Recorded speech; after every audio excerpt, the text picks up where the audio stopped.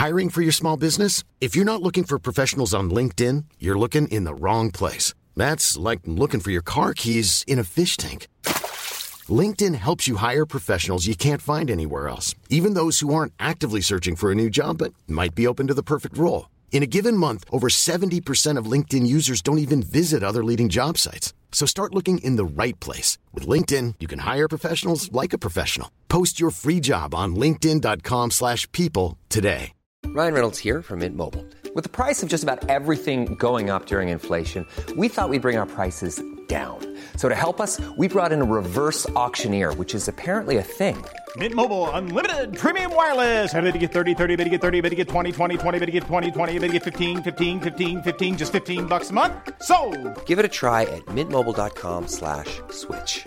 $45 up front for 3 months plus taxes and fees. Promo rate for new customers for limited time. Unlimited more than 40 gigabytes per month. Slows full terms at mintmobile.com.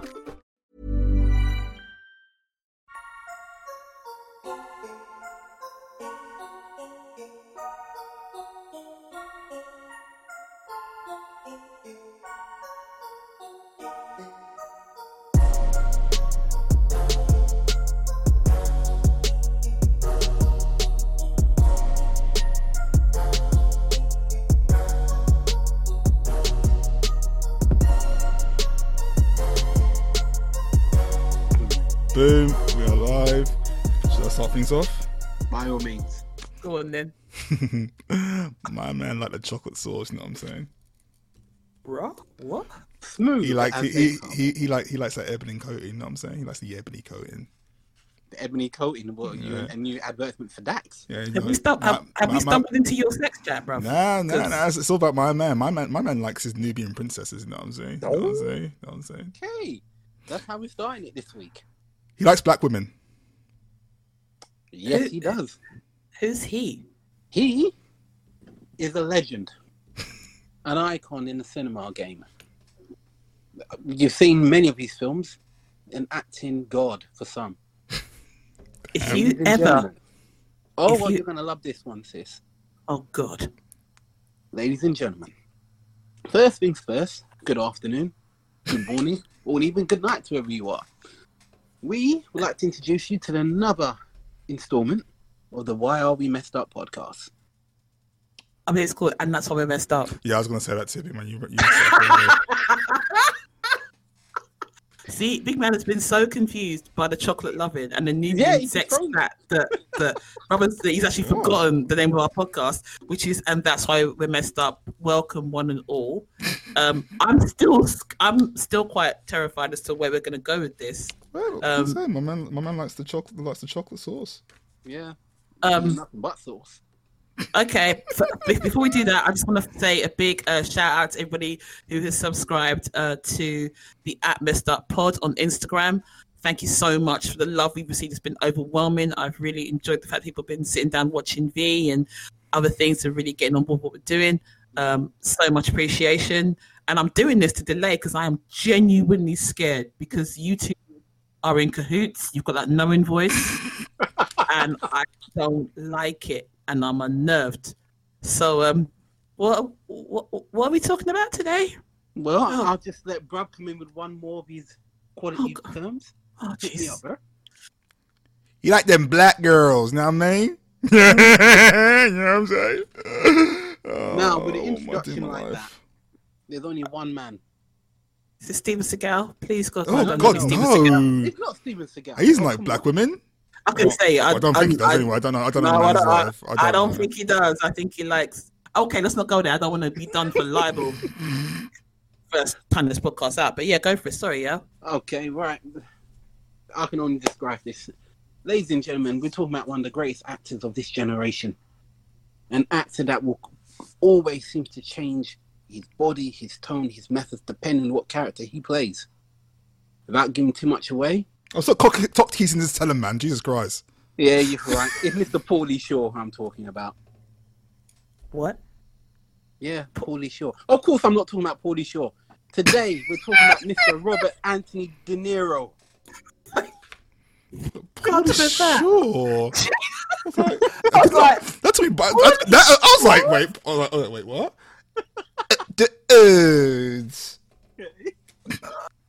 that Paulie Shaw. Oh my. We go and listen to the podcast and talk about the dudes. Okay, do not Google Paulie Shaw. If you don't know who Paulie Shaw is, you are really lucky. Later, buddies. Oh my god. Is that California Man or Encino? They call it Encino Man in other It's places. Encino Man in America, I think. Yeah, and California Man for us, so we know. Yeah. Okay. Robert De Niro. De Aha. Niro. Okay. So Now- what you got for us? Well, I'm talking about some of his legendary film roles. I mean, for me, the man is one of my all-time favorite actors. I can think about growing up as a child and watching films I wasn't supposed to be watching at that age. And what should I say? The household I was living in at the time was mostly dominated by watching members of my family rewatching Goodfellas to start with. Then the classic Casino. But one of my personal favorites, Raging Bull. How old were you when you watched Raging Bull?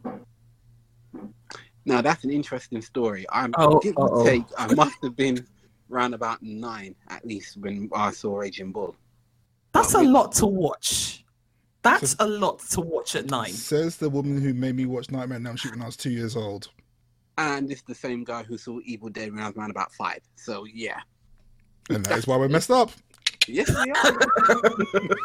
But thank you for being hit. No, I'm joking. No, yeah. Now, with De Niro, for me, where do I even begin? It's a really hard question because, funny enough, a friend of mine a while ago asked me, "Oh, what's one of your favorite De Niro films?" And to this day, I couldn't answer. There is so many this man has done throughout the years, and I can't think of a bad film. Well, actually, Rocky and Bullwinkle, but I can't think of a bad film. He was in that. He was in that, wasn't he? Yeah. Shame.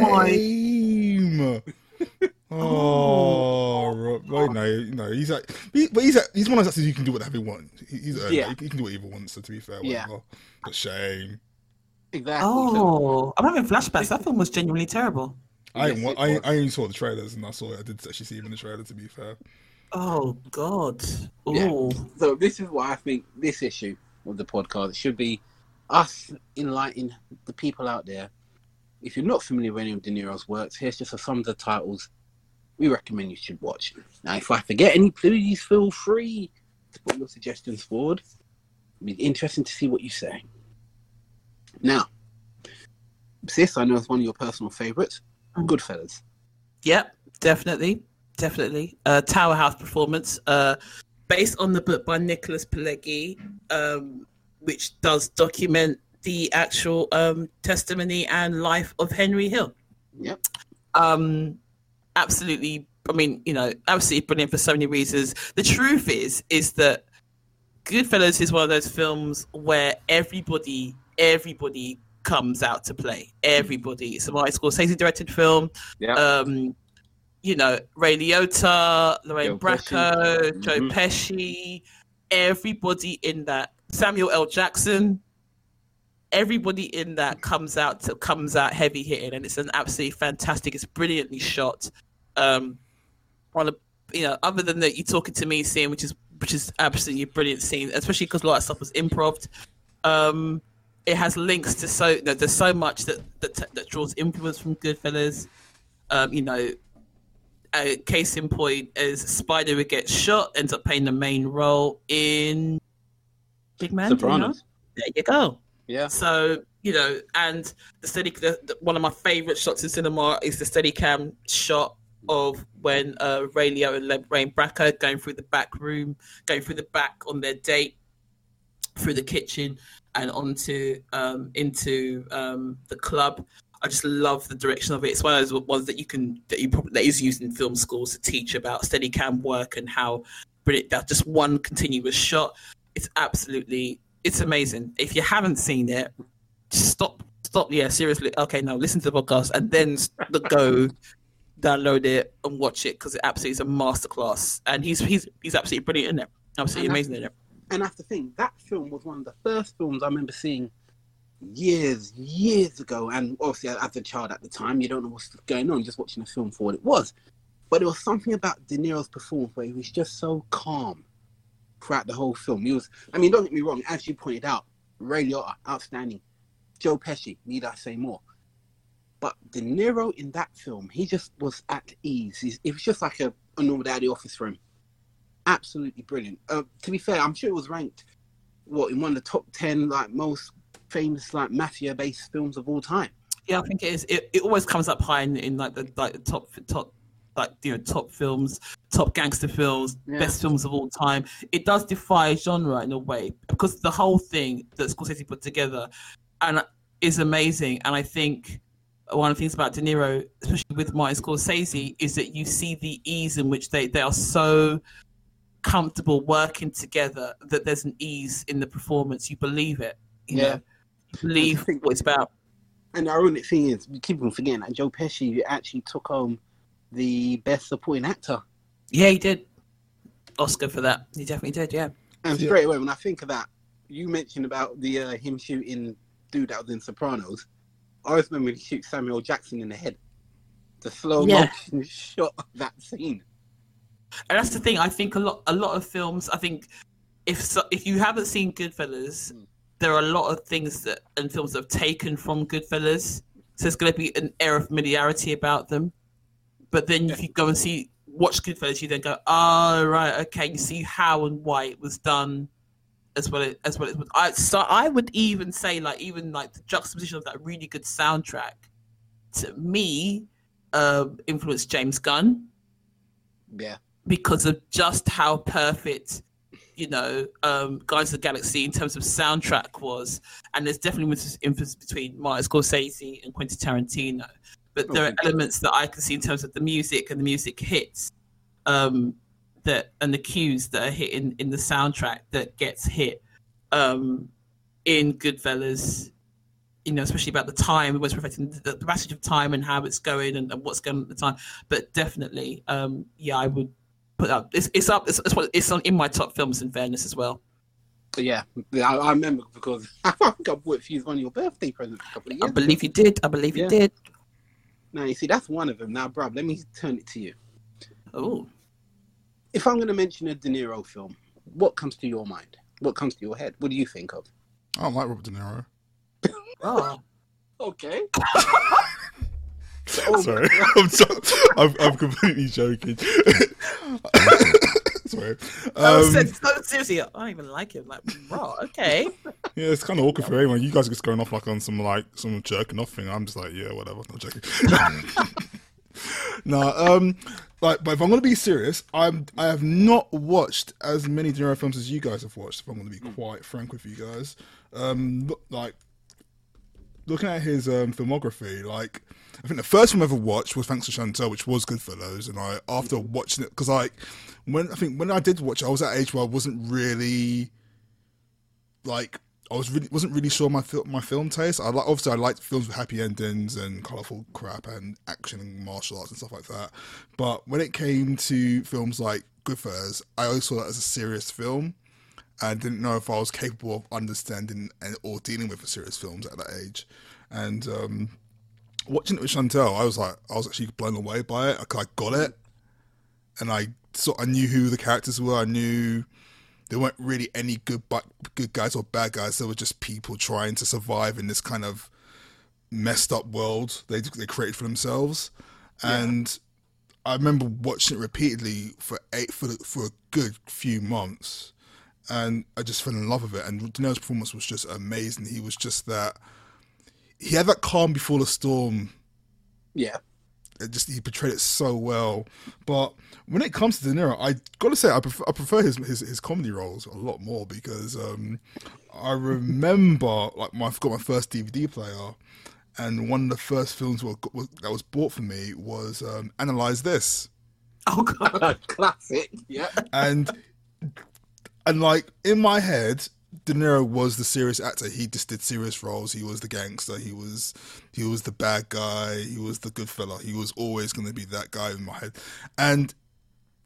But in this film, he was just hilarious. He was still a wise guy, but he had a heart of gold, and you couldn't help but love him because he was just so realistic. You could what's the word, sympathize with him. You could just like, because he's been thrown into a situation where he just lost one of his dearest friends. He's having a mental breakdown, like anybody would in a real situation like that. So it was just so easy just to fall in love with him in that role. It was just great. And Analyze That was another good film as well. When you analyze this, it was Analyze That.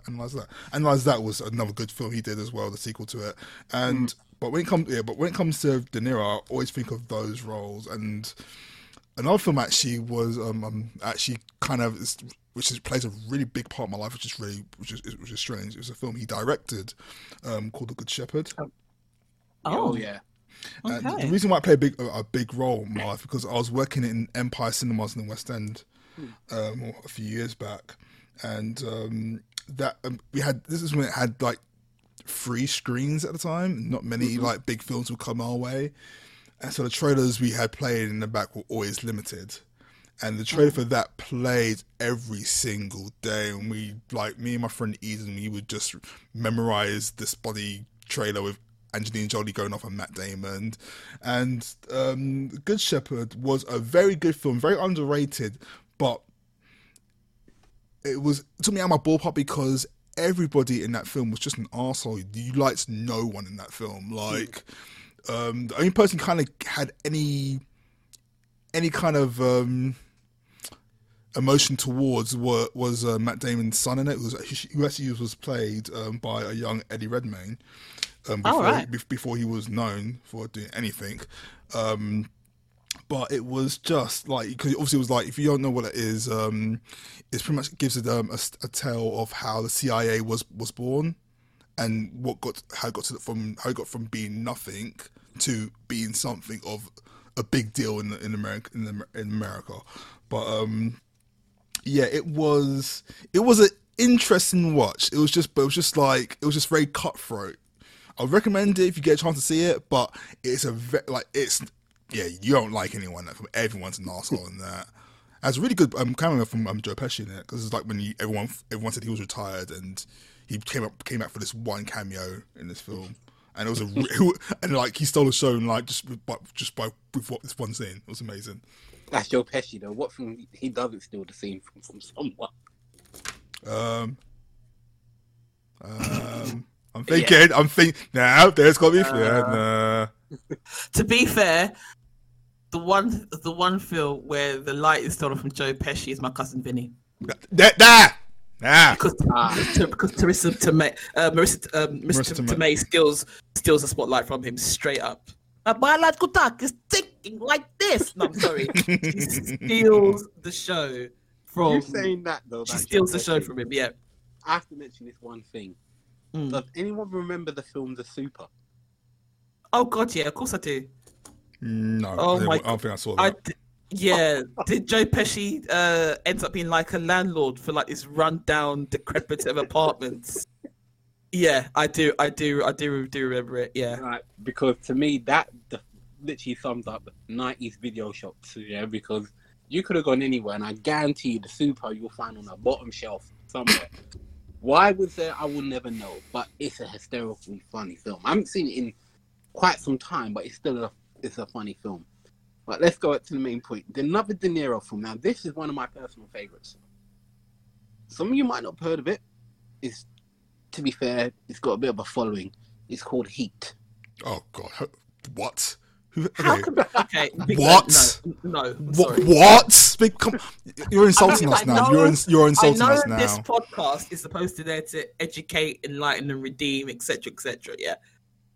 But if you haven't heard of Heat, it's better if you said I haven't heard of LA Takedown.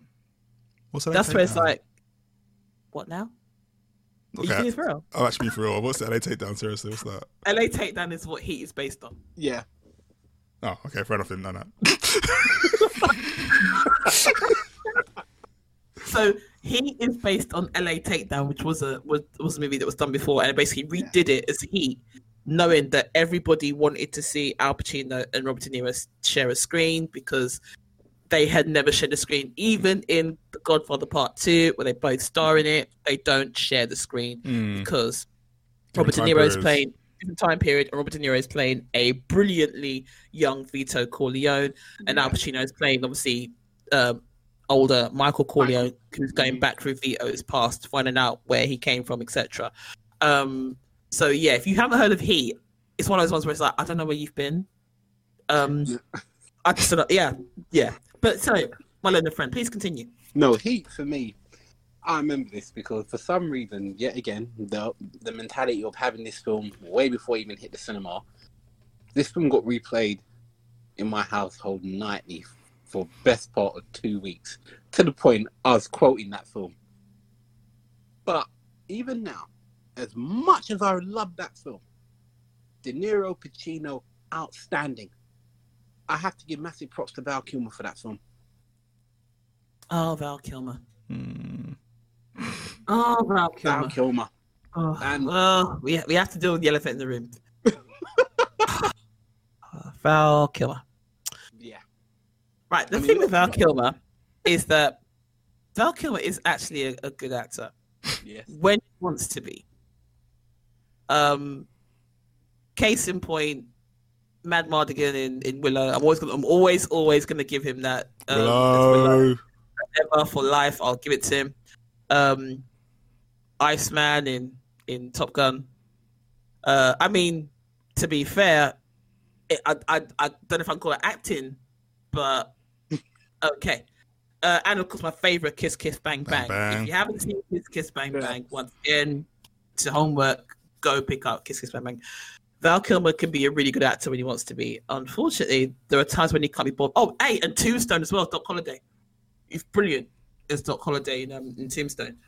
However, then there are the other Val Kilmer things that he does, and it's like, oh boy. What are you talking about? He was an amazing Kit in the Knight Rider remake. Oh my let's God, not he was talk Kit about in the that. remake. I beg Oh you don't my. talk about that, and please, What? Mini Black erase my memory moment. What are you talking about? It was great. It lasted like a season, 2.5. Oh boy. Oh, It was a Mustang. Oh. Sidney Poitier was in it. say who? Sidney Poitier was in it. Oh Lord. Well, his daughter, Sidney Poitier, who's actually called Oh, yeah. Sidney Poitier, who was hot. Oh, yeah. Oh, she is so hot. She's in Death Proof. She's Right? in Death Proof. Yeah, she's the Yeah. she's the long-legged light-skinned lady. Yeah, she was the radio DJ who dies in the beginning because why should we not do a horror trope? Anyway, let's not go there Wow. on this one. Bloody hell! Okay. I have issues with that, but anyway, let's move on back to Val Kilmer being in Heat. He was brilliant in Heat. was really He is one of good. his.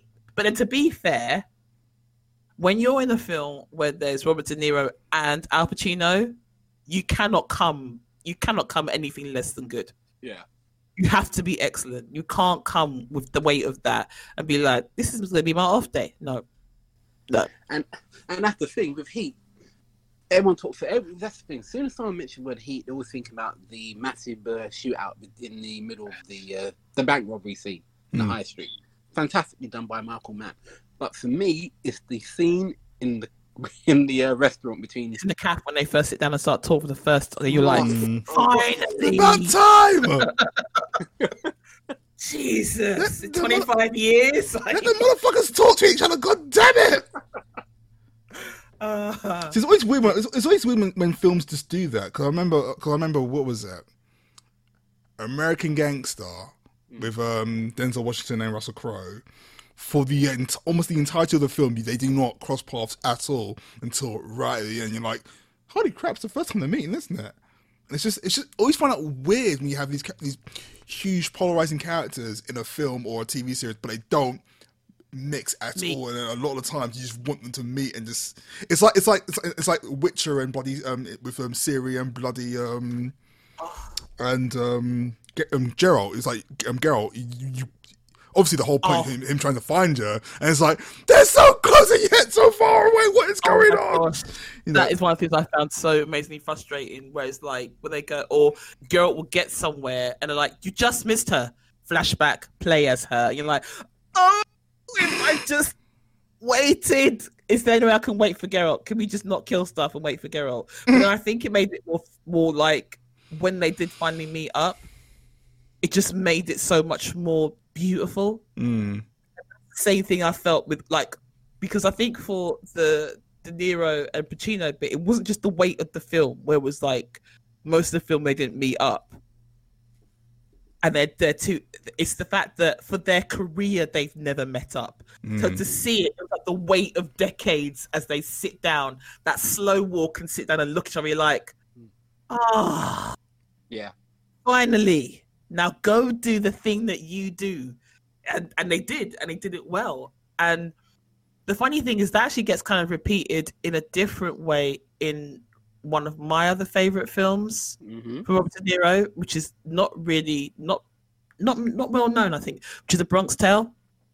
Yeah. That is one of my favorite films, and that's when it made me see him very differently.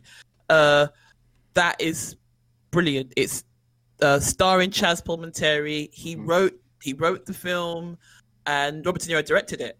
And it's a brilliant film. And one of the things that stuck out to me, where I thought, this is interesting, is the part, because obviously the story, basically, those who don't know, is basically like Chaz Palminteri has a young son going up in like that Italian neighborhood, and it's this whole kind of battle for his soul. It's basically like a platoon without the war.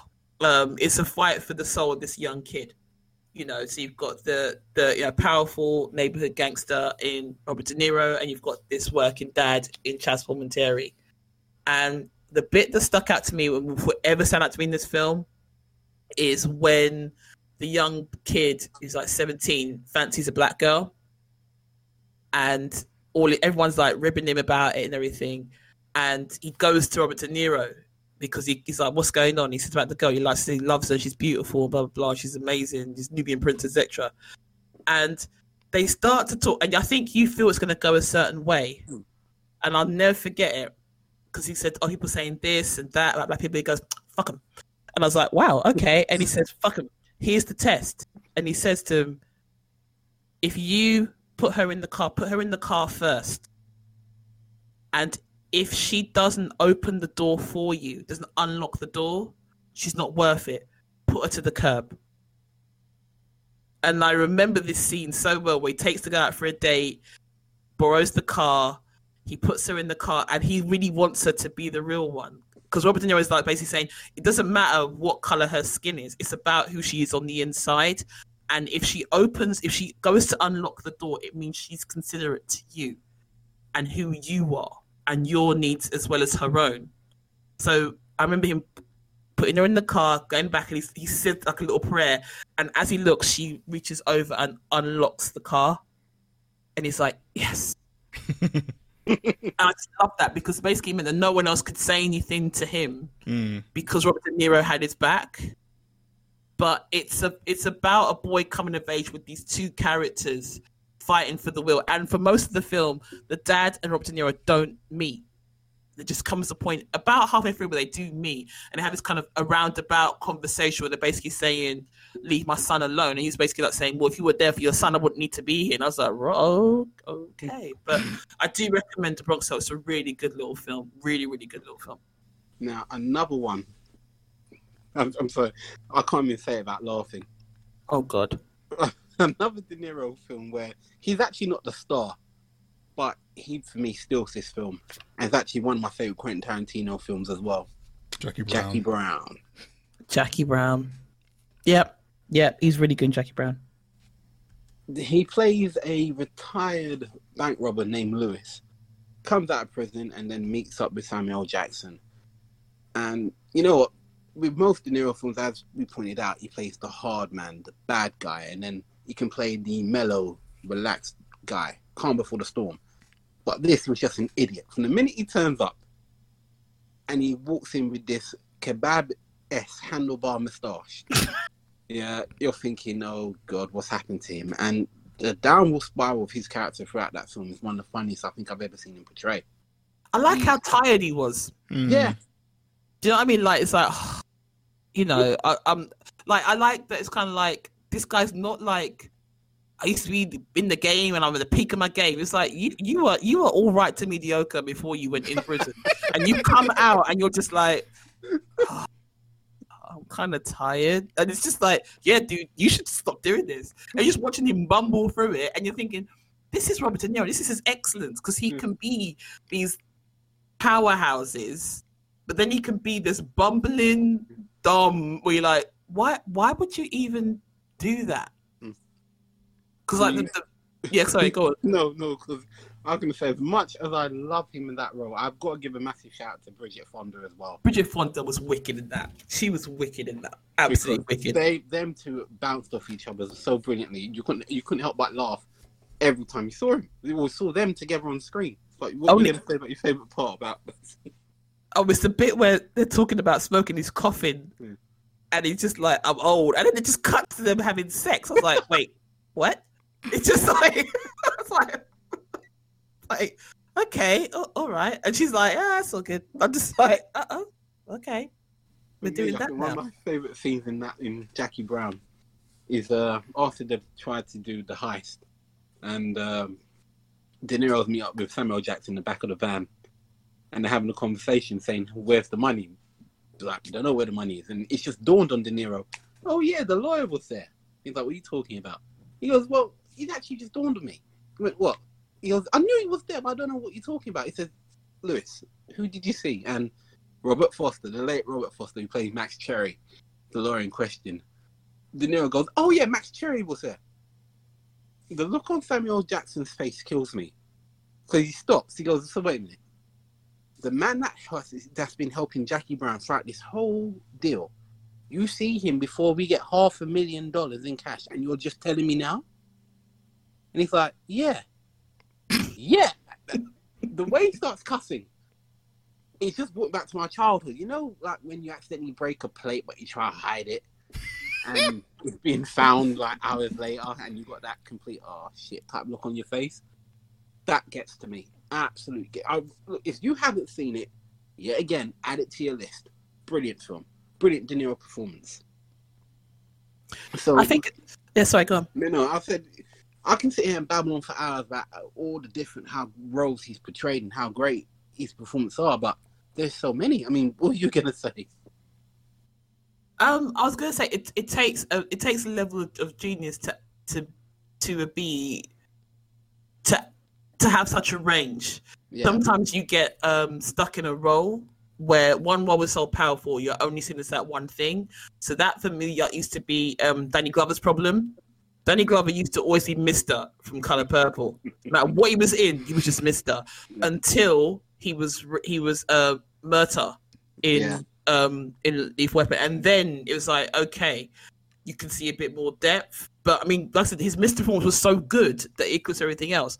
Robert De Niro has that thing where his Godfather, and that's the thing. If you look at how long Godfather 2 is long, it is long. Oh my god! And I think Robert De Niro is only in for about half an hour, 45 minutes, if that.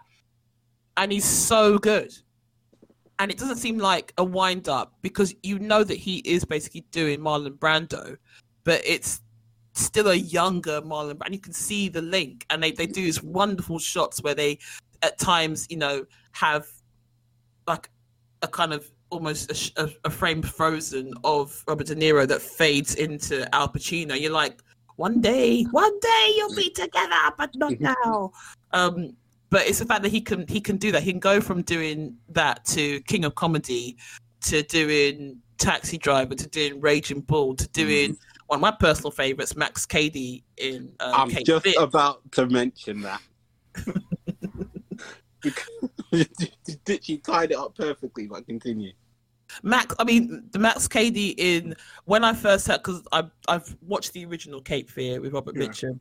Robert Mitchum was bloody brilliant in it. Yes. You know, I will take this point to say sometimes I think that, especially now with the way that like Blu-ray and DVD quality stuff is, that I think that some people are kind of a little bit loath to watch black and white movies. Yeah.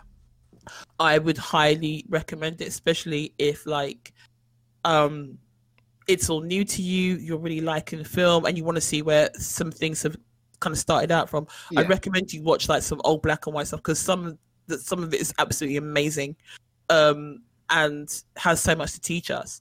So the old Cape Fear is black and white, and Max Cady character is played by Robert Mitchum, who is brilliant. But then you fast forward to this being redone with Robert De Niro, and Nick Nolte and Juliette Lewis and Jessica Lange. And I'll be really honest, when I first heard about it, I was like, oh, we'll see. And then I saw it, I was like, oh, okay. Okay, we'll give it to you. It's to the point where you can barely remember anybody else's performance in Cape Fear because it's all eclipsed by Robert De Niro. The dude was muscled out and gained Man was hench. 150 pound in body mass. Man was hench. I was like, oh, okay. And he genuinely scared me, genuinely terrified me. But then something which I found out of interest, which actually makes sense now.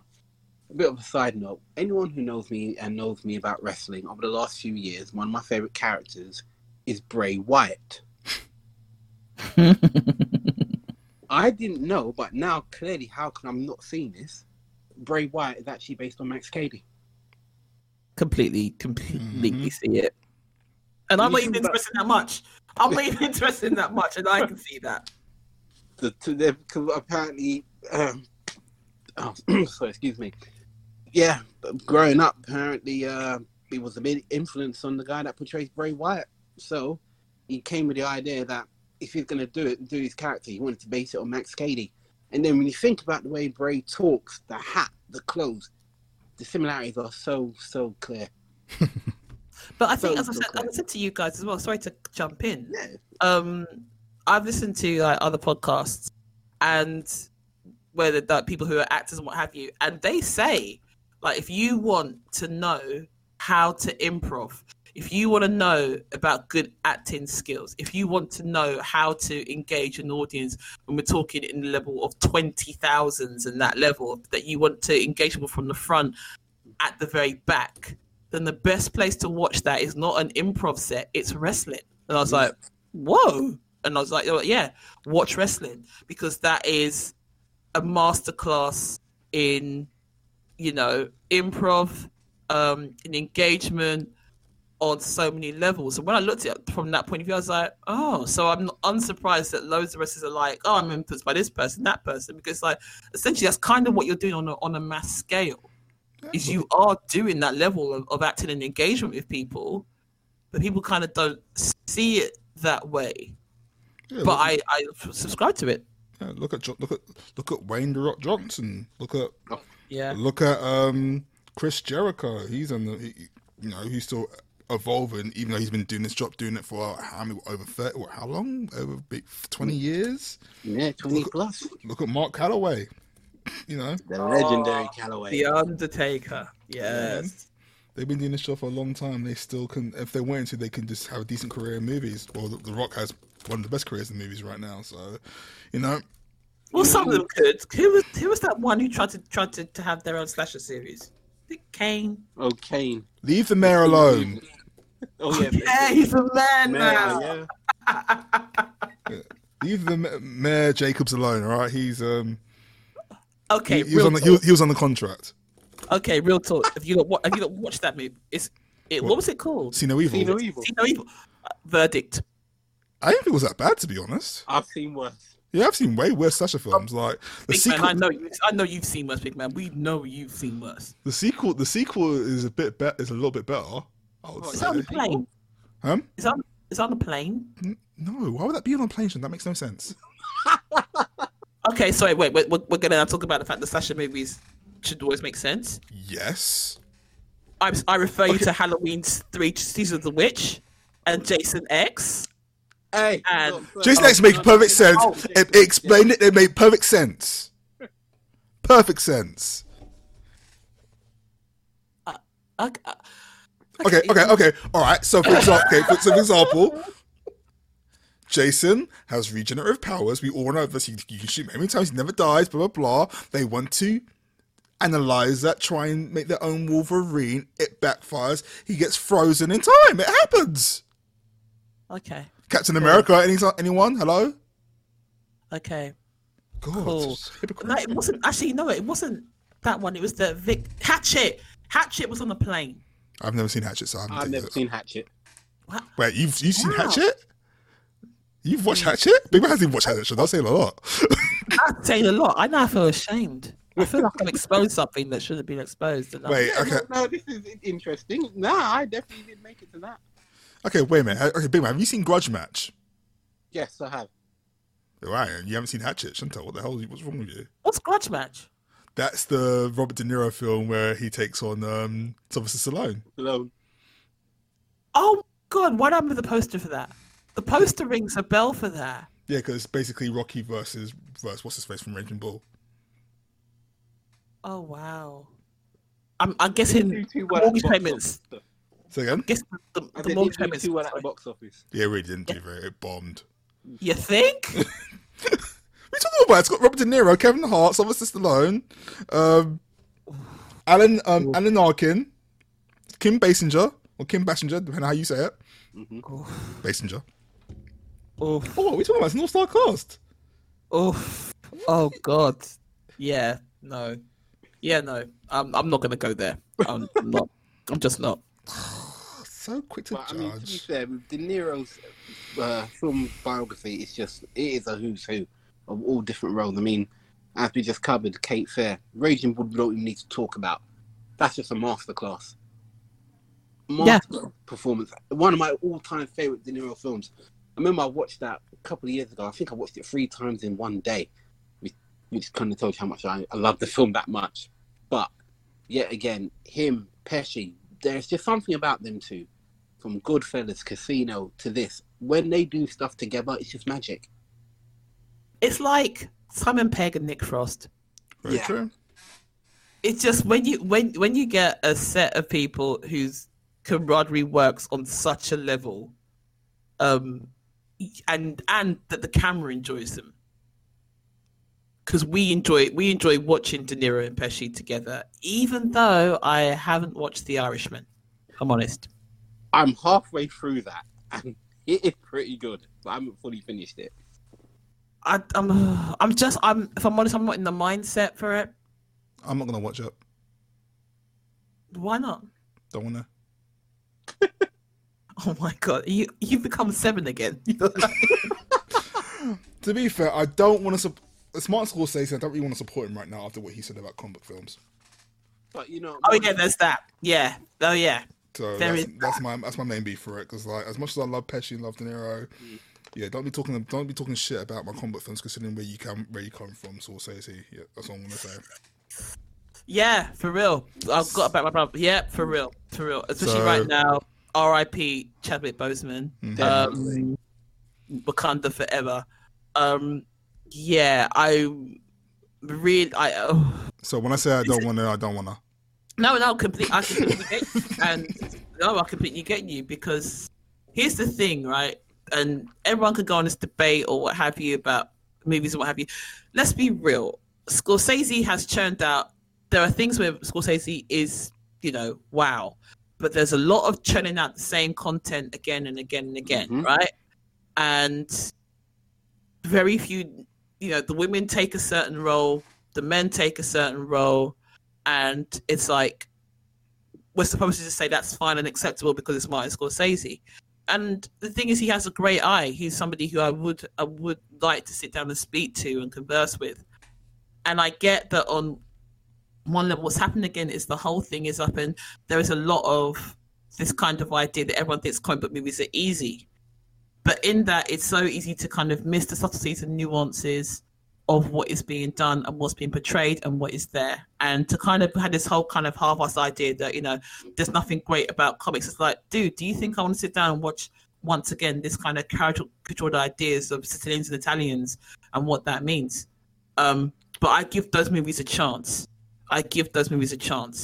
And there's a huge difference between Iron Man, Black Panther, and Winter Soldier. And as somebody, and I'm talking to somebody who, and you guys know this, I basically at one point was like, I'm not going to see Guardians of the Galaxy. It's not my thing. I'm not a Captain America fan, so if I'm going to watch it. And, and I tend to read a lot of Marvel. I tend to be majority Marvel. And at that time, I'm still like, nah, I'm not going to see him. And Guardians of the Galaxy is one of my favorite parts of MCU. And you guys know how I feel about Winter Soldier. You made me watch it You made me yeah. watch it. Remember, And I I was told you about it. And I said, I remember when I mentioned Winter Soldier to you, you're like, Captain. I went, sis, trust me. I lost my damn mind. Lost my damn mind because that was so damn good, and let alone Black Panther. And here's the thing: it's things in like the fact that in Goodfellas is a scene where it's actually Martin Scorsese's mother. And it's a wonderful scene. There's that really good scene where that guy goes to Joe Pesci, go get your fucking shoebox, and they kill him, and he's in the back of they've got his dead body in the back of the car. And they go to the mum's house to go and get like stuff to bury his body, and the mum wakes up and makes them food. That scene is brilliant because she's there and she's and we're supposed to kind of get those nods that this is Italian culture, right? That no matter what time you knock on mama's door, mama's going to want to wake up and give you food and let you feel love through sausage and bread and what have you, and wine. And this, we're supposed to get that, right? We're not Italian, but we're supposed to understand that. That's the nods there. And like when the shows the painting and the banter between them, it's a great scene. It's a fantastic scene. I love it. And it's the same thing where I'm not comparing, I'm just giving an example of with Black Panther. When we're looking around like at the battle scene, at one of the battle scenes where T'Challa's fighting the first fight scene in the waterfall, and you're looking around, you're seeing Bucko, and you're seeing different hairstyles to denote different tribes. We get that. We get that there's different hairstyle and color and what have you, and those subtleties may not be around for some. But guess what? In the same way that I have to, as somebody who's involved in film, want to understand what that means for an Italian audience, I would recommend the same if other audiences want to engage in our culture and what's going on here. So to dismiss it as comics, some of the best storylines, nuances, and subtleties have come from amazing comics. So I would not dismiss them. And it's really funny how the same people were at one point hollering up for Road to Petition and hollering up for History of Violence. Comic book film. Exactly. And talking about how wonderful and amazing blue is the warmest color, V for Vendetta. And it's like, where did they come from? Where did they come from? So it's like, I hear you, but it's ignorant. But then again, it's a change of the guard with what we're experiencing. We're experiencing a set of filmmakers who've had their way to do their vision and get what they've wanted and needed out of the industry. And that industry is changing. It is more to streaming. It is more to independent content. It is to different things. And a lot of them feel a bit out of shape and been out of shape because of it. Mm-hmm. In the same way, and that's somebody for myself who has read up a lot of it, they did the same thing because they weren't getting industry backing when they started. If you read a lot of this really good book called Easy Riders and Raging Bulls, I recommend it. And it talks about how like Brian De Palma, Steven Spielberg, Martin Scorsese, but these renegades to the studio system, they were absolutely like, they were bucking the trends of what the current studio system were, and then what they've gone on long enough for their content to be seen as standard. So in a way, I guess what's happened is that Martin Scorsese has been around so long, he's now become that standard. And we've got the new heads coming in who are doing interesting things through Netflix, through Disney Plus, through whatever, through, online. So yeah, it's very interesting. It's very interesting. Couldn't have said any better myself. Bravo, sis. Sorry for that. Just another rant from Chantal. Just ignore her. Wow. But you know what? I mean, one of the last things I have to say, another De Niro performance where, again, he wasn't the star of the film. He was just himself, but it was brilliant. And I'm not too sure if you've both seen it yet. It's The Joker. Not seen it yet. I haven't seen Joker yet. I haven't seen Joker yet.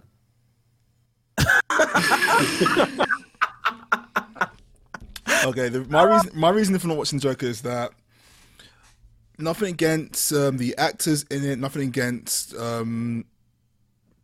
DC in general.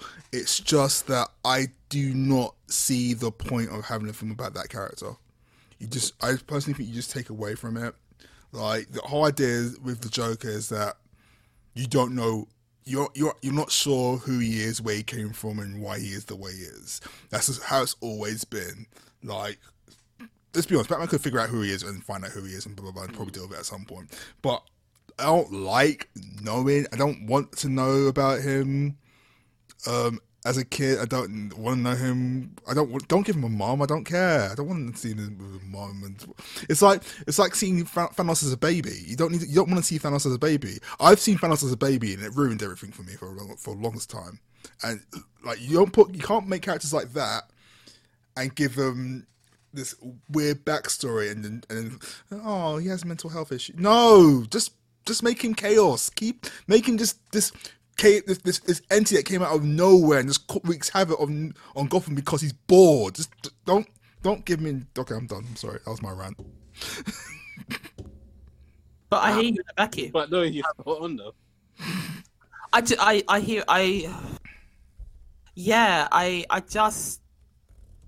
don't know. It just didn't tick. I think I found myself recently being very like, what is it I want to watch? What is it I want to immerse myself in? Especially with recent events that have been happening in the world and this lockdown. And it just didn't the same way. It just didn't hit the thing of what I want. I didn't want to know the man behind the mask because I know the mask, and that mask is a mess and a joyous mess to behold. It just didn't tick the box for me. I'm sure it's excellent. I'm sure that Joaquin Phoenix did what Joaquin Phoenix does. And I'm sure eventually curiosity will get the better of me, and I'll give it a watch. But it's just, I think this starts a wider conversation about comics, adaptations, and dark. Because sometimes now it feels like, I feel like sometimes there's this big thing where if we're going to do comics, we got to make it dark to make it agreeable. And this kind of goes back to one of the reasons behind this podcast is that it's almost like if it's dark, then it's acceptable to indulge in it as an adult. If it's got a dark and gritty serious storyline, then that's why. And sometimes as an adult, I don't want to. I don't. I want to play video games. I want to have fun because I'm dealing with the world. And sometimes those fun things are just what keeps me going. And I just reasoned that at the time when Joker came out with everything that's happening, I didn't want to watch it. I just didn't want to watch it. I just was not in the mindset for it. And this is kind of my call to action where it's like, I don't think anyone should be shamed for wanting to keep things light sometimes. I don't think anyone should be shamed for playing video games or tabletop or what have you. It doesn't diminish your adulthood. Sometimes it's the best you can goddamn well do right now. So, yeah, like I said, not taking away from the performances or what have you. I just felt that at the time I didn't want to indulge it, just like what Brother's saying as well, you know. And I didn't want to know about the character because I've read so much Joker. And there's some amazing stories. That's the frustrating thing. There's some amazing, mad news stories in the Joker timeline. Oh my God. And it's got nothing to do with taking off the mask. It's just the anarchy of the character without the kind of, but he's mentally ill though. That's my other rant. This has been a very serious podcast. I'm not It's gonna a lie. very ranty one today, isn't it? It's really ranty. But hey, it's good. You get it out of the system. But yeah, you just nailed it out of the park. Yeah, We all have in to make sure all, the next one. We have to make sure next time we're just back on the funny. all in all, what you should take from this podcast is Robert De Niro's not all that. He's ever hyped. Does really bad films like Grudge Match. The Mortgage Money films. Grudge Match, often The Invisibles. What's that Red Lights film where he pretends to be a psychic or something? What's it called? What the hell was that? What the Oh hell my was God! that? It's this film where it's like where he. Is it him or is it Al Pacino? 'Cause that's what they do as well. Where both of them do like Are you stereotyping them, sis? That's racist. Red Lights. It's called Red Lights by 2012. No, seriously, it's like, oh, it's such a bad film. Yeah, I'm gonna say a lot. Oh, Red Light, Simon Sill. yeah. and A Righteous Kill, which should have been a good film, but it was a bad film. I didn't make it to that. I No, didn't that tell was- you either, to be fair. Oh God. No, his greatest role where he was on Shark Tale with him and Martin Scorsese playing sharks. That was good though. Yeah. Damn it, it was. That Wasn't was good. That was good.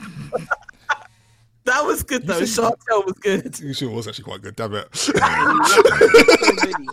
We haven't even mentioned Deer Hunter, Mean Streets, Meet the Parents, Yeah. Untouchables. You know what I mean? Untouchables. Untouchables. He was good in Untouchable. He was Oh my God. awesome. He was on point. on Ronin, which Untouchables. still holds up well to this day. Ronin. Yeah. Yeah. Ronin. Yeah.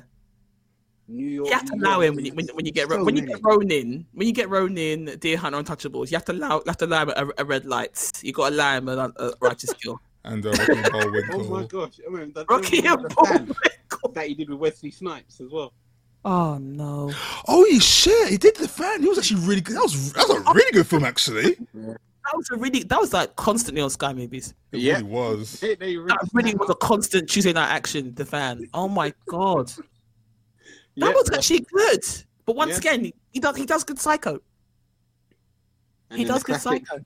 Mad Dog and Glory with Bill Murray and Uma Thurman. Uma Oh Thurman. yeah. Okay, guys. I got a riddle to end with, and Wow. I want you to figure this out because you mentioned Val Kilmer. We mentioned Val Kilmer in today's episode, but I want you to figure out this riddle. All right. I have never seen Top Gun, Right? but I own it on DVD. Can you answer that question, please? What? Yeah. How? I don't know. I don't even remember. I've never bought the film. I've never bought the film. I didn't buy it for you. I definitely didn't buy Nope. it for you. Yeah.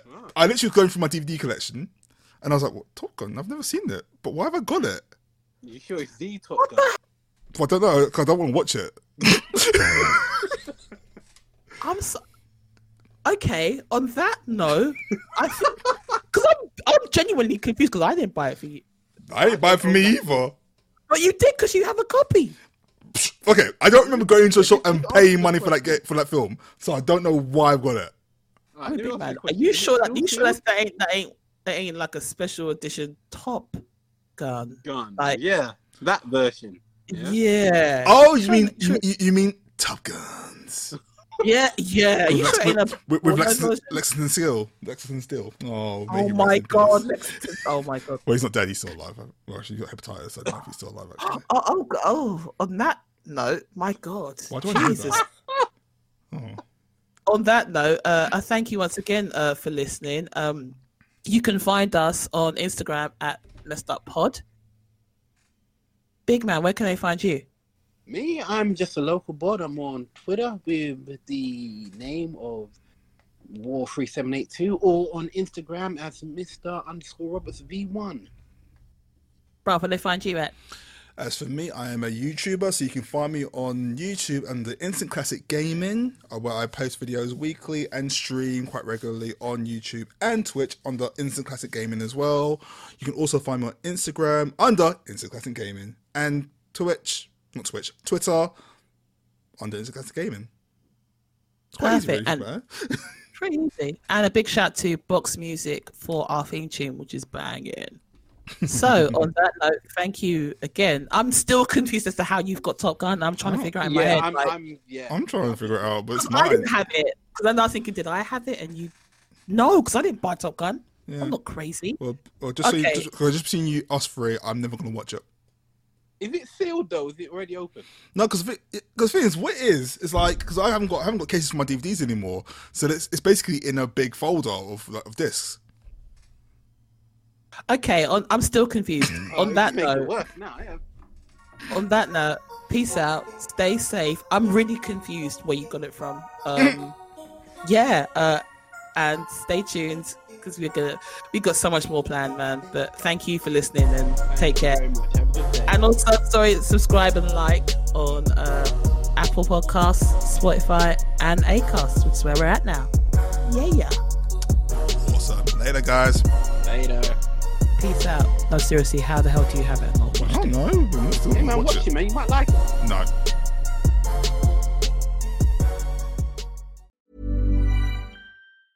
Hi, I'm Daniel, founder of Pretty Litter. Did you know cats tend to hide symptoms of sickness and pain? I learned this the hard way after losing my cat, Gingy. So I created Pretty Litter, a health monitoring litter that helps detect early signs of illness by changing colors, saving you money and potentially your cat's life. Pretty Litter is veterinarian developed, and it's the easiest way to keep tabs on your fur baby's health right at home. Go to prettylitter.com and use code ACAST for 20% off your first order and a free cat toy. Terms and conditions apply. See site for details. Planning for your next trip? Elevate your travel style with Quince. Quince has all the jet-setting essentials you'll want for your next getaway, like European linen, premium luggage options, buttery soft Italian leather bags, and so much more. And is all priced at 50 to 80% less than similar brands. Plus, Quince only works with factories that use safe and ethical manufacturing practices. Pack your bags with high-quality essentials you'll be wearing for vacations to come with Quince. Go to quince.com/pack for free shipping and 365-day returns. When you make decisions for your company, you look for the no-brainers. And if you have a lot of mailing to do, Stamps.com is the ultimate no-brainer. It streamlines your processes to make your business more efficient, which makes you less busy. Mail checks, invoices, legal documents, and everything you need to keep your business running with Stamps.com. Seamlessly connect with every major marketplace and shopping cart. Schedule package pickups and see your cheapest and fastest shipping options from different carriers, with rates up to 89% off USPS and UPS rates. And with the Stamps.com mobile app, you can take care of mailing and shipping wherever you are. Make the same no-brainer decision as over 1 million other businesses with Stamps.com. Sign up with code PROGRAM for a 4-week trial, plus free postage and a free digital scale. No long-term commitments or contracts. That's Stamps.com. Code PROGRAM.